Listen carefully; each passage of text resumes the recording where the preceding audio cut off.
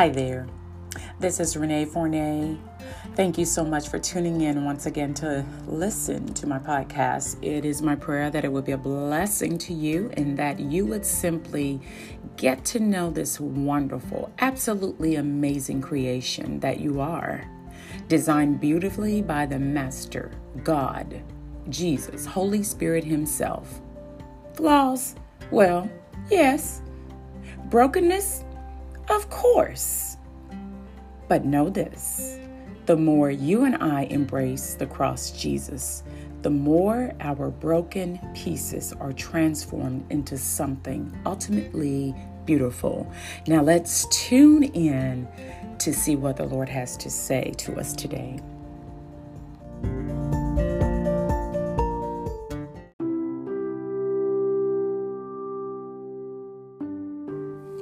So my scriptures for this next episode related to failure and the way we can stay clear of failure. I want you to kind of meditate upon these scriptures. One of them is Hebrews 4:12. It says this, "For the word of God is alive and active, sharper than any double-edged sword. It penetrates even to dividing soul and spirit, joints and marrow. It judges the thoughts and the attitudes of the heart. Nothing in all creation is hidden from God's sight.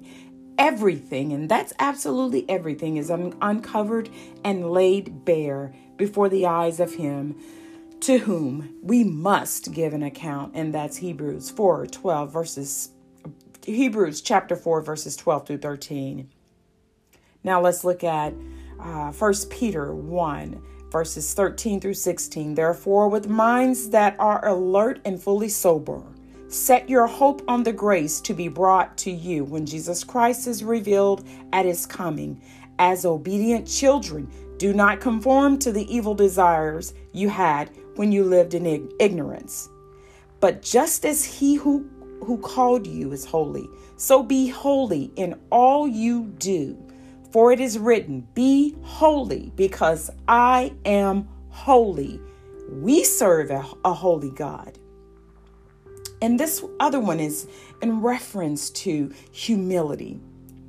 In your relationships with one another, have the same mindset as Christ Jesus, who being in very nature God, did not consider equality with God something to be used to His own advantage. Rather, He made Himself nothing by taking the very nature of a servant, being made in human likeness, and being found in appearance as a man. He humbled Himself by becoming obedient to death, even death on a cross. That's Philippians 2:5-8. If Jesus was humble, we have no reason to be puffing ourselves up, walking around in pride. And another passage of scripture that I need you to see is Matthew 26:36 through 41. It says, "Then Jesus went with His disciples to a place called Gethsemane, and He said to them, 'Sit here while I go over there and pray.' He took Peter and the two sons of Zebedee along with Him, and He began to be sorrowful and troubled. Then He said to them, 'My soul is overwhelmed with sorrow to the point of death. Stay here and keep watch with me.' Going a little further, He fell with His face to the ground and He prayed, 'My Father, if it's possible, may this cup be taken from me, yet not as I will, but as you will.' Then He returned to His disciples." And this is what I'm wanting you guys to kind of keep in the back of your mind as you prepare to listen to this next podcast. "Then He returned to His disciples, and He found them sleeping." Now they're sleeping instead of praying.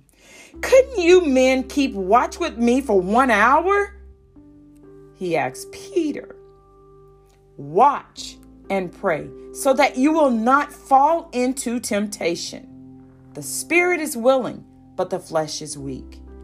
Go ahead and read Matthew 26 if you want the full gist of that story. There are so many scriptures about the grace of God and the advocate that we have. Jesus is interceding for us. But this one scripture, I love it. It's in 1 John chapter 2, verse 1 and 2. My dear children, I write this to you so that you will not sin. But if anybody does sin, we have an advocate with the Father, Jesus Christ, the righteous one. He is the atoning sacrifice for our sins, and not only for ours, but also for the sins of the world. So let's talk about this thing called failure and why you need to get back in the game if you've fallen, if you've slipped away, if you've fallen into sin.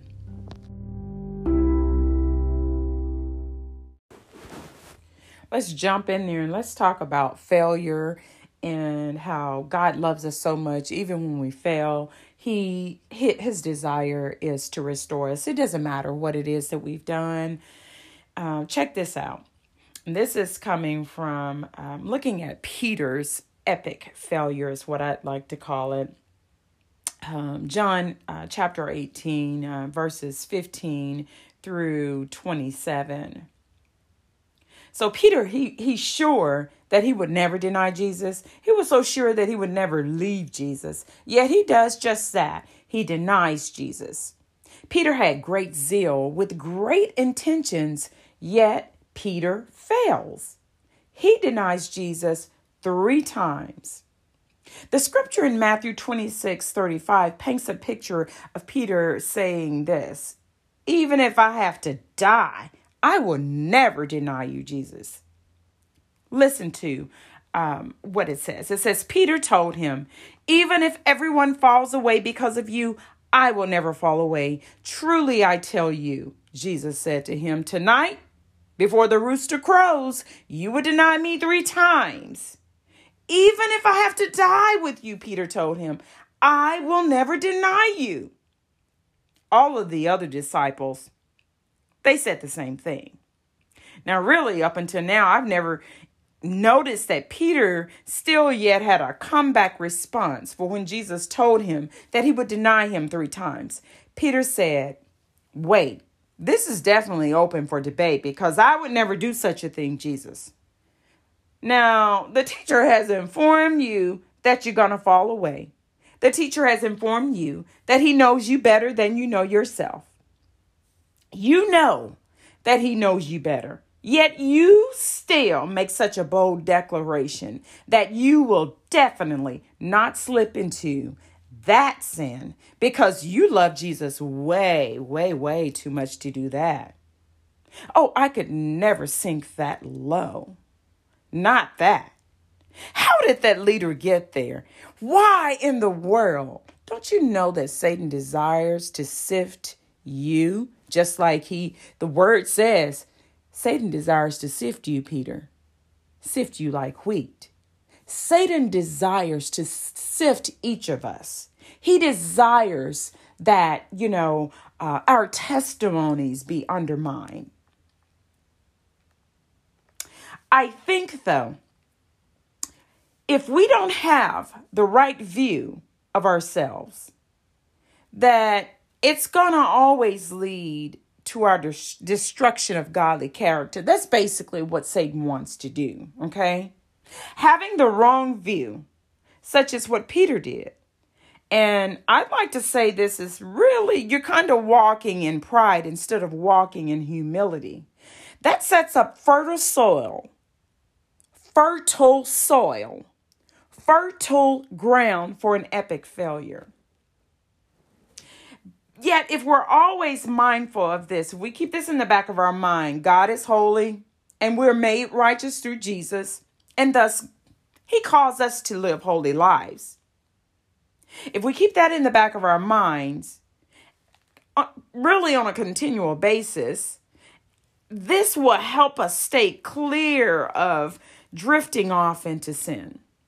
But this requires us daily coming before Jesus to wash in the word the stuff of this world.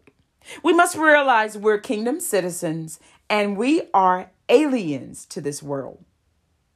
Now I'm glad. I am glad for grace. I'm so glad that Jesus knows us and he knows just how to bring us out of whatever type of failure we've had. Peter, he was one of the ones who seemed to always be listed first when it came to listing Jesus's inner circle. It was like Peter, James, and John. Peter, James, John. You'll hear that, in several passages throughout the Bible, but Peter seems to be the one that's listed first. And Jesus even addresses Peter when he asks them, can you not stay awake with me and pray? This is when he's in the garden and he's really in agony. Jesus is in agony. He's in the Garden of Gethsemane. I struggle with saying that word. Gethsemane. He asks them, stay awake with me and pray. Listen to this passage. It says Matthew 26 verses 40 through 41. Then he came to the disciples. This is in the garden, and he found them sleeping. He asked Peter, so couldn't you stay awake with me 1 hour? Now all of them are snoozing, but he asked Peter, couldn't you stay awake with me 1 hour? Stay awake and pray so that you won't enter into temptation. The spirit is willing, but the flesh is weak. Now, I'm urging you, stay awake and pray so that you do not slip into temptation. Not just you, that applies to me too. Listen, Peter could not even encourage the disciples to stay awake, or maybe, kind of take shifts in sleeping and praying. Jesus, he's taught them how to pray. He's taught them to pray. He has taught them the importance of prayer. And prayer is basically locking into the supernatural power of God.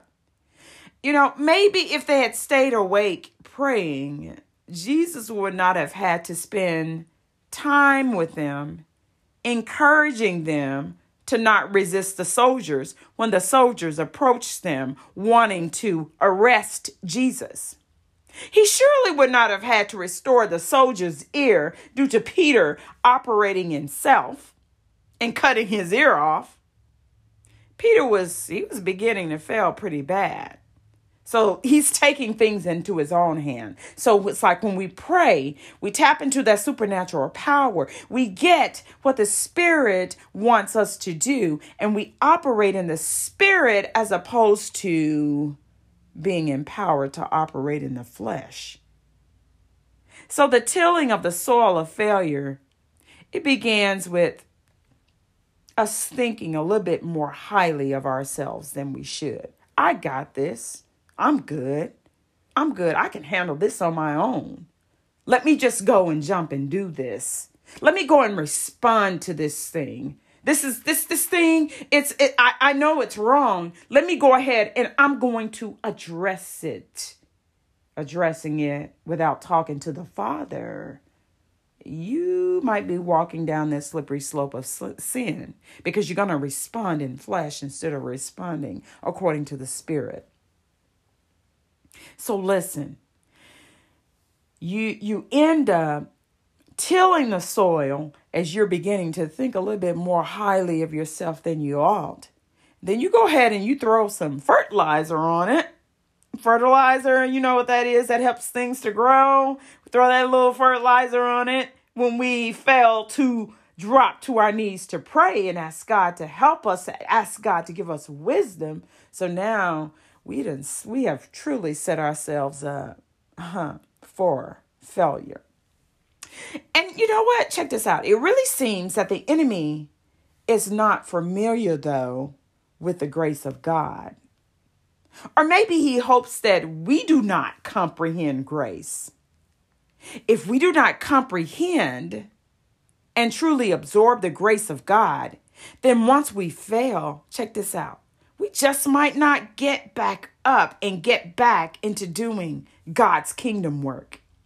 So the enemy plants his ideas so sternly in our minds that makes us think God will never have any use for me again. Not after this. I totally blew it. That's what the enemy wants us to think.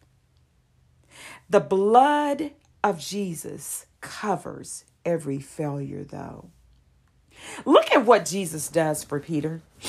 3 times Peter denies Jesus, and 3 times Jesus makes Peter declare with his mouth and proclaim that he loves him. John 21, verse 15 through 17, Jesus asks Peter this question the first time. Simon, son of John, do you love me? Then feed my lambs. That's verse 15. The second time, Simon, son of John, do you love me? Then shepherd my sheep. That's verse 16. Simon, son of John, do you love me?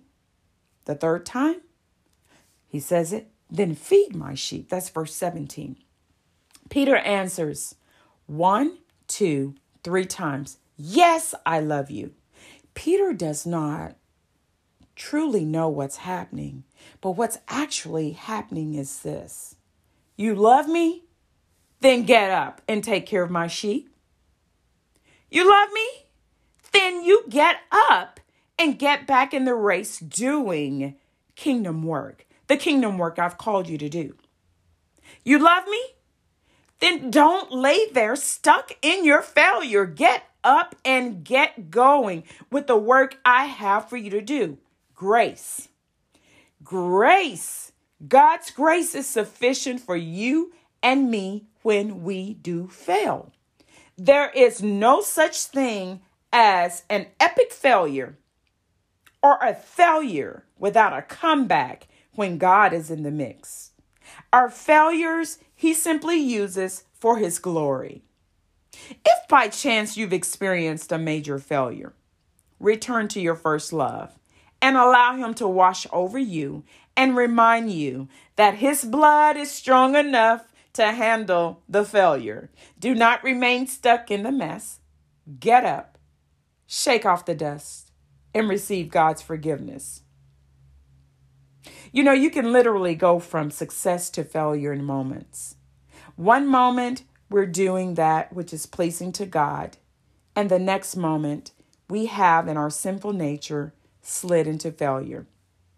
Failure is living a life that is unholy. We are so far removed from walking the steps that God has ordained for us to do. It seems to me, and it's a biblical truth, that David was considered a man after God's own heart, not because he was perfect, but because whenever he failed and it was brought to his attention, the failure, that is, he would run to his hiding place.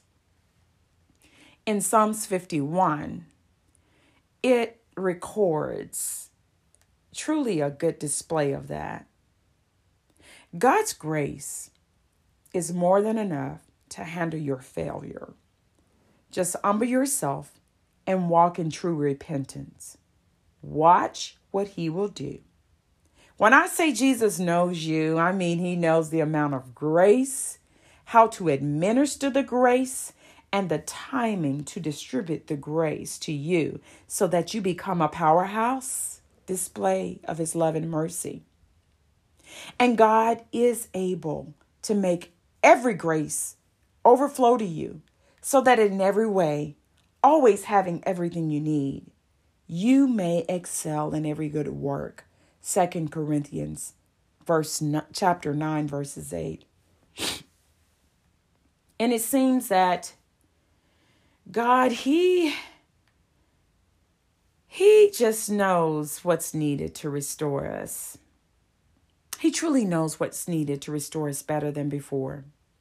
And it seems that his love pours out upon us to get us back in the game. And for this, I am truly grateful. John 21, verses 15 through 17, it says this: When they had eaten breakfast, Jesus asked Simon Peter, "Simon, son of John, do you love me more than these?" "Yes, Lord," he said to him. "You know that I love you. Feed my lambs." He told him. And a second time he asked him, "Simon, son of John, do you love me?" "Yes, Lord," he said to him. "You know that I love you." "Shepherd my sheep," he told him. He asked him a third time, "Simon, son of John, do you love me?" Peter was grieved that he asked him the third time, "Do you love me?" He said, "Lord, you know everything. You know that I love you." "Feed my sheep," Jesus said. Now let me read Psalms 51. If by chance you failed, be like King David. In this Psalms, it's very beautiful. It says, "Have mercy on me, O God, according to your unfailing love, according to your great compassion. Blot out my transgressions, wash away all my iniquity, and cleanse me from my sins. For I know my transgressions, and my sin is always before me. Against you only have I sinned and done what is evil in your sight. So you are right in your verdict and justified when you judge. Surely I was sinful at birth, sinful from the time my mother conceived me. Yet you desired faithfulness even in the womb. You taught me wisdom in that secret place. Cleanse me with hyssop, and I will be clean. Wash me, and I will be whiter than snow. Let me hear joy and gladness, and let the bones you've crushed rejoice. Hide your face from my sins, and blot out all my iniquity. Create in me a pure heart, O God, and renew a steadfast spirit within me. Do not cast me from your presence or take your Holy Spirit from me. Restore to me the joy of your salvation and grant me a willing spirit to sustain me." And he goes on and he says much more. I encourage you to read that full Psalms. But I say to you, get back in the game, absorb the abundant grace of God. God loves you, dear friend. God has not given up on you. If by chance you fail, simply run into the arms of Jesus. Let him wash you.